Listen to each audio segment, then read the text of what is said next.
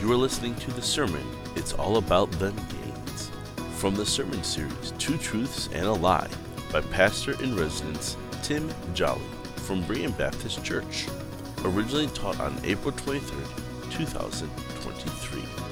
As Pastor Dan said, my name is Tim Jollay. I have the privilege for the last year and a half now to serve as Berean Kids Pastor-in-Residence. It has been a fantastic year and a half. I'm thankful for this body. We are continuing our series today, Two Truths and a Lie.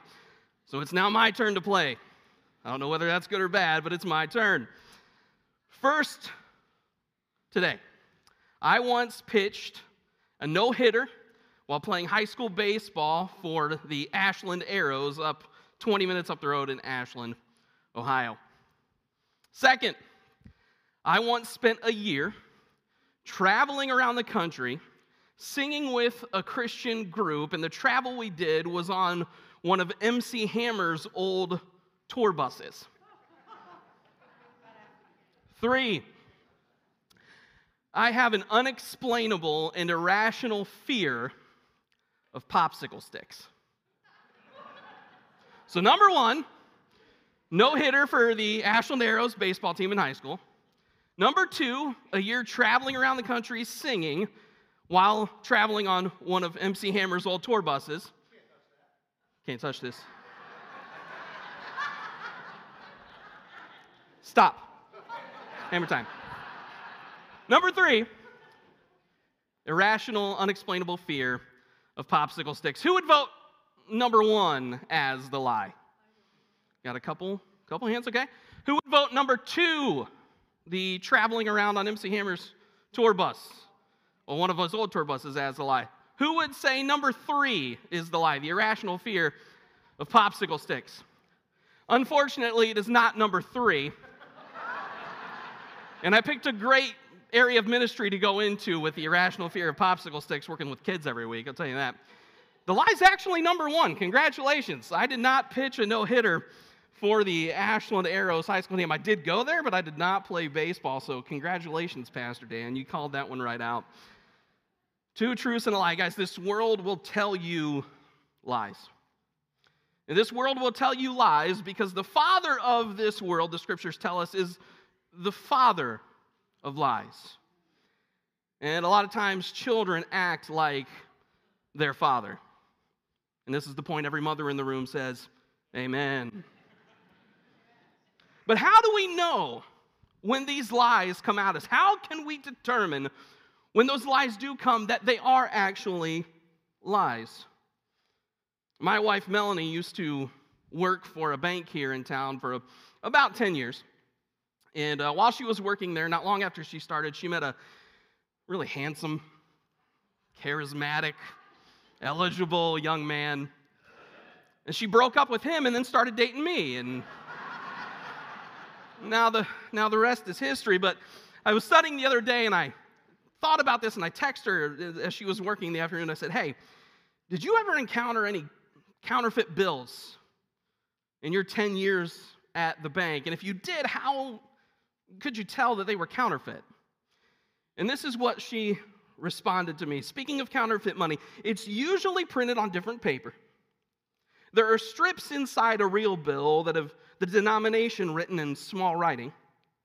We also had counterfeit detection pens that weren't always reliable, but would sometimes help. A counterfeit looks different, and it feels different. You can always tell a counterfeit by looking at the real thing. This world is continually passing counterfeit bills as real currency. It's trying to sell you and I a bill of goods, hoping that the blind will stay blind and never know they're being scammed. Last Sunday, Pastor Dan started this series by opposing the idea of relativism, or that the truth is up to me. While this idea is accepted culturally, the reality is there is an absolute moral truth and is contained in the God-breathed words of the Bible. Today, our message for this series is titled, It's All About Them Gains. So let's take the truth of God's word and turn together to Matthew chapter 6. The Gospel according to Matthew, chapter 6. And our focus today will be in verses 19 through 24. Matthew 6, 19 through 24. And we see Jesus say, "Do not lay up for yourselves treasures on earth, where moth and rust decay, or destroy rather, and where thieves break in and steal. But lay up for yourselves treasures in heaven, where neither moth nor rust destroys, and where thieves do not break in and steal. For where your treasure is, there your heart will be also. The eye is the lamp of the body, so if your eye is healthy, your whole body will be full of light. But if your eye is bad, your whole body will be full of darkness. If then the light in you is darkness, how great is the darkness? No one can serve two masters. For either he will hate the one and love the other, or he will be devoted to one and despise the other.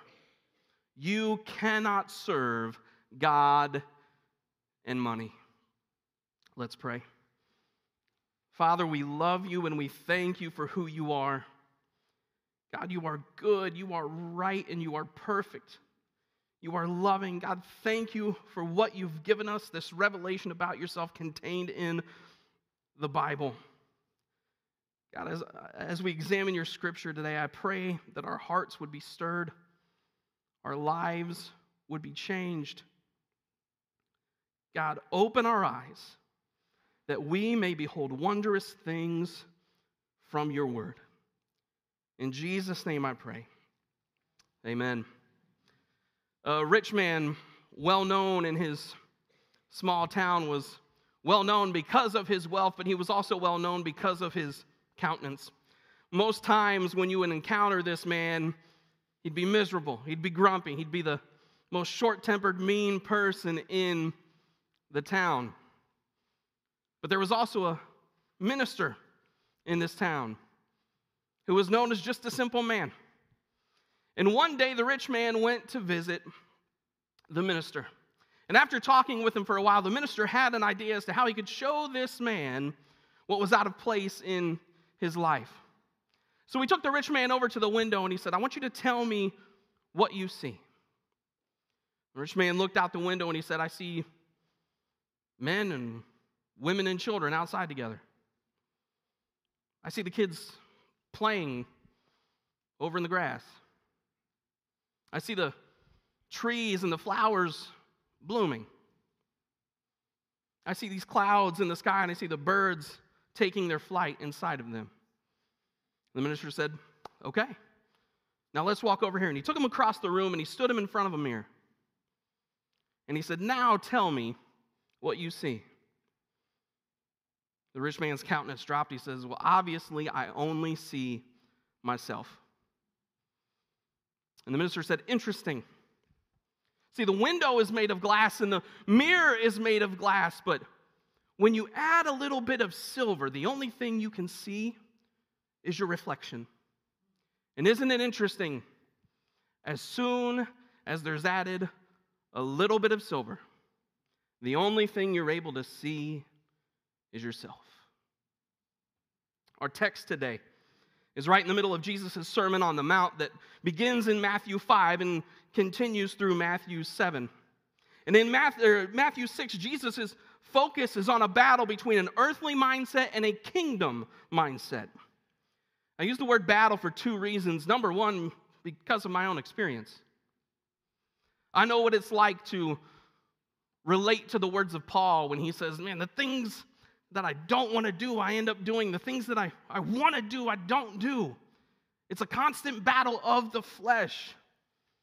I can think back in times in my own life where the only thing that concerned me was the pleasures I could make a reality as quickly and as often as possible. Being drawn away by my own desires and eventually birthing sin, as it tells us in James chapter 1, verses 13 through 15. But secondly, it's Most importantly, based on God's word. Ephesians 6 verse 12 tells us, "For we do not wrestle against flesh and blood, but against the rulers, against the authorities, against the cosmic powers over this present darkness, against the spiritual forces of evil in heavenly places." Make no mistake, there is a spiritual battle happening all around us for the souls of men, women, and children. For those of us that have believed the gospel, our souls are securely in the hand of a good and gracious Father. And we can never be plucked out. But the battle still rages for the affections of our hearts. And in this battle, we encounter this lie, our lie for today, that life is about what you can gain right here and right now. Life is about what you can gain right here and right now. And I would venture to guess when we think about gains, our mind immediately goes to and pictures money and material possessions. And we would be correct in assuming that because Jesus is directly addressing those things in this passage. The Bible has so much to say about money and possessions, with the overwhelming majority of them being warnings. Do not lay up for yourselves treasures on earth in Matthew 6:19, which we just read. But those who desire to be rich fall into temptation, into a snare, into many senseless and harmful desires that plunge people into ruin and destruction. 1 Timothy chapter 6 and verse 9. Keep your life from the love of money. Hebrews 13 and verse 5. And Proverbs 23 verses 4 through 5 tells us, do not toil to acquire wealth. Be discerning enough to desist. When your eyes light on it, it's gone. For suddenly it sprouts wings, flying like an eagle toward heaven. The Bible talks about money like my mom used to talk about stuff that went missing in the house. I have 2 older sisters. And inevitably, a few times a year, we'd be sitting around and my mom would come to us looking for something that wasn't where it was supposed to be. And of course, we did what any child would do. We looked at each other. I didn't touch it. Did you touch it? No, I didn't touch it. Did you touch it? No, I didn't touch it. Tim had it. I was the youngest. I always got blamed for everything. But after a while, my mom would just get frustrated and she would walk off. And as she was walking off, she would say, fine, I guess it just sprouted legs and walked off then. Sounds like a mom. But this is exactly what the Bible is talking about. This is exactly what it's telling us. That it's here for a while and it disappears. It's gone. Do not lay up treasures on earth. Those who desire to be rich are plunged into ruin and destruction. God warns us about these things. And before anyone gets mad at me, I'm going to quote Pastor Mike Wells. Don't hear what I'm not saying. I'm not saying it's a sin to have money. I'm not saying it's a sin to have possessions. It's good to save and plan. God blessed Abraham and Isaac and Jacob. He blessed King David, King Solomon, and others like Cornelius and Lydia, Aquila and Priscilla and Philemon with wealth and possessions. Warren Wiersbe, a great scholar and a man of God, said this about this passage. Nowhere did Jesus magnify poverty or criticize the legitimate getting of wealth. God made all things, including food and clothing and precious metals. God has declared that all things he has made are good, Genesis 1:31. God knows that we need certain things in order to live, Matthew 6:32. In fact, he has given us richly all things to enjoy, 1 Timothy 6:17. It is not wrong to possess things, Wiersbe says, but it is wrong for things to possess us. This warning, this earthly versus kingdom mindset boils down to the issue of idolatry. And it's easy for us today to think, idolatry, we don't have to worry about that. We talked about this down in base camp with the kids just a few months back, talking about the people of Israel. We don't think about idols in our life. Like, I don't have a golden calf sitting on the dining table in our dining room at home that I bow down to every day. We don't have a problem with idolatry. But idolatry, there's a warning here for us in 1 Corinthians 10, verse 12. Therefore, let anyone who thinks he stands take heed, be careful, lest he falls. Because idolatry is simply allowing anything in this life to take the number one spot away from God in your life. Now let's go away from money for a second, because money in verse 24 here in Matthew 6 is a Greek word mammon that also means possessions or stuff. Let's ask ourselves this morning, do we deal with the idolatry of popularity? People know me and they like me. But man, we have two different opinions on this thing over here. The Bible is clearly against this, and if I speak truth about that, if I tell them I believe this, I might not be as popular as I used to be. And don't make a mistake, that's not just a problem for people that are 18 and younger. That's a serious problem for us as well. What about the idol of power? I'm the one in control. I'm the boss. I'm the one that controls and delivers on my destiny. And that's a real battle with pride. What about the idol of comfort? As long as my life keeps going like this, as long as this plan that I have in my mind works out, everything will be okay. As long as this political party is in the White House, everything will be all right. As long as my kids live up to the plans I have for them in their lives, everything will be okay. What about the idol of comparison? The struggle with comparison. Keeping up with the Joneses. Coming home from a house and saying, man, what I've got's not nearly as nice as what they have. Turning off HGTV or Magnolia Network and saying, man, we really got a lot of work to do around here. Parking next to that car in the parking lot and going, I can float the payments, right? Like, I can do it. Idolatry is a direct result of focusing on the gifts more than the giver. The blessing more than the blesser. And creation more than the creator. Do we battle idolatry that tells us life is about what I can gain right here and right now? In the face of this lie, I want us to see two truths today. Truth number one is this: earthly gains will perish. Heavenly treasure is eternal. Matthew 6:19, do not lay up for yourselves treasures on earth where moth and rust destroy and where thieves break in and steal, but lay up for yourselves treasures in heaven where neither moth nor rust destroys and where thieves do not break in and steal. Have you ever invested time and money into something that just really didn't pan out? I mean, just really didn't work out. How many Browns fans we have in here this morning? I'm one of them. I'm one of them. Trust me, I'm one of them, all right? Year after year, we invest time and resources and energy and emotion, only to at the end of the year say, next year, it'll be fine. Maybe next year, it'll be good. I remember one Sunday afternoon, my son was just little. He think he was maybe 3. We were watching the Browns play the Dolphins, and we're in the living room, and we're watching, and it's at that age where he still wants to be like me. He's 10 now. That doesn't happen much anymore. But we're watching, and he's saying, go Browns, go Browns. And I'm like, son, don't do it to yourself. Just don't. You're still young. You have opportunity. You have time. A couple years ago, our family took a trip down to COSI in Columbus. How many of you have been to COSI? It's a great place. If you don't know what COSI is, it's a science center where they have all sorts of exhibits and interactive things that the whole family can enjoy. So we get to COSI. We see all the exhibits. We spend hours playing around. We got lunch in the cafe. We saw the Marvel exhibit that was down there, which was incredible. But I wanted to make it extra special. And they have this thing down there. It's a motion simulator.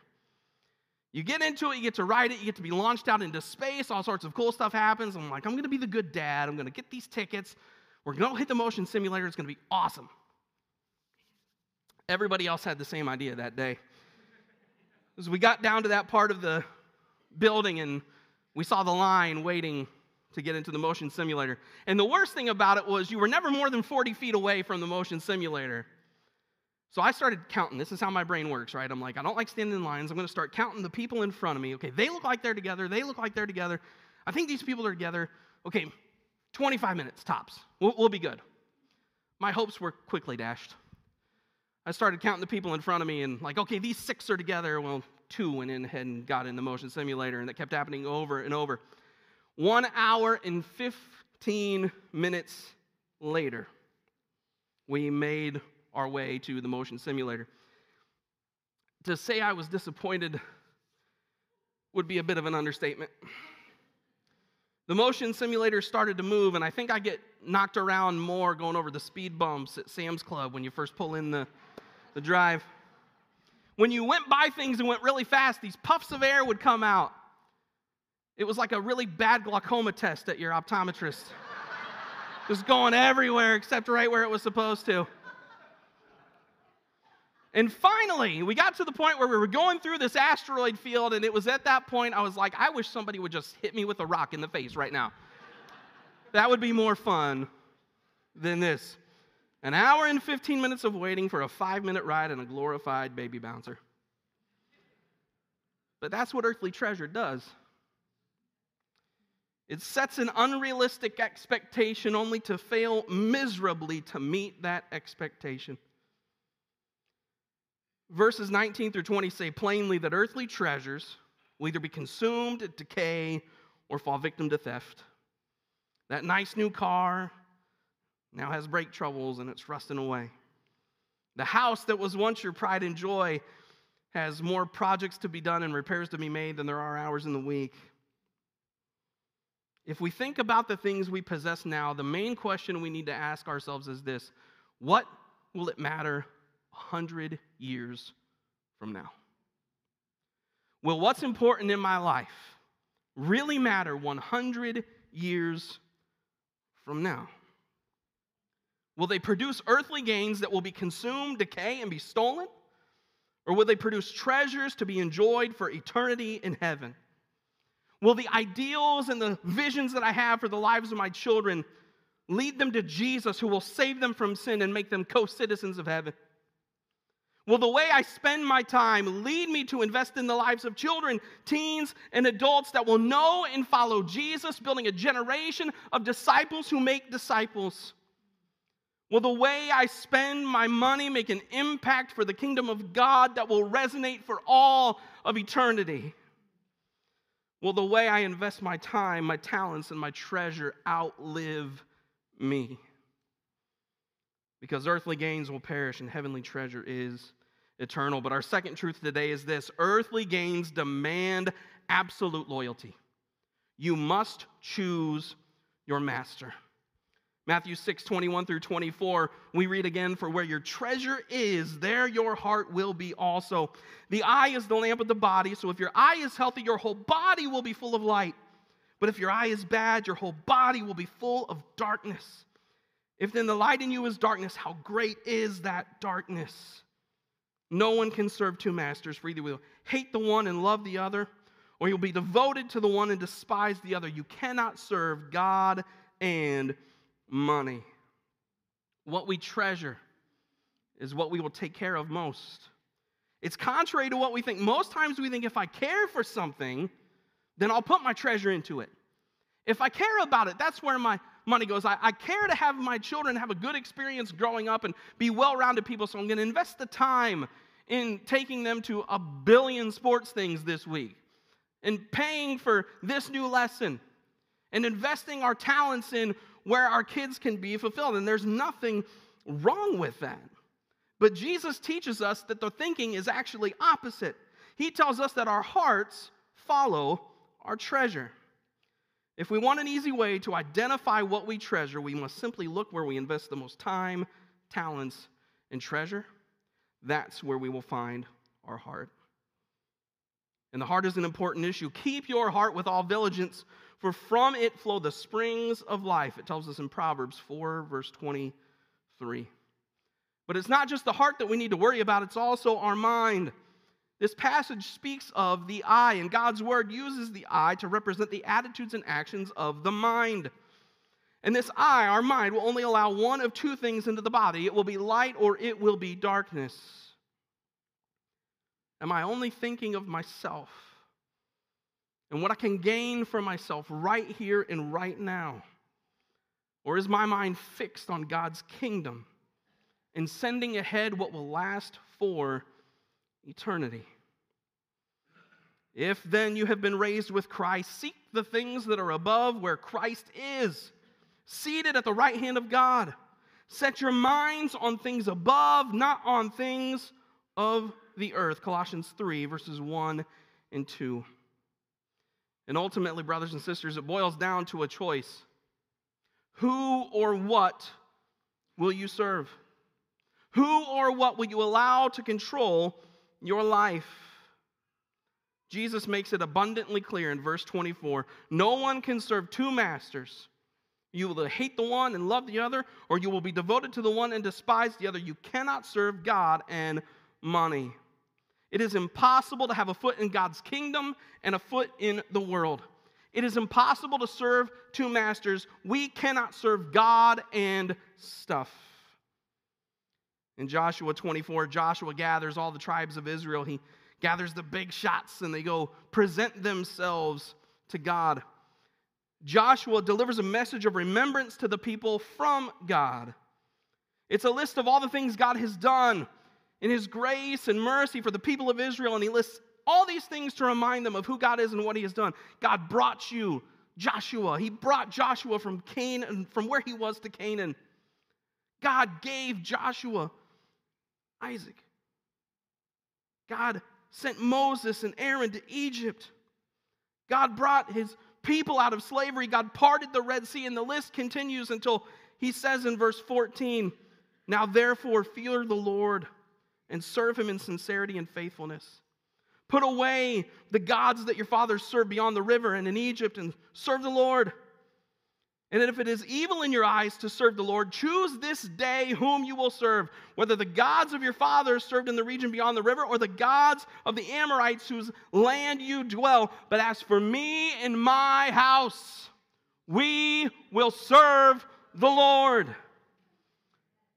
As the band comes out, I'm going to ask them to come out at this time.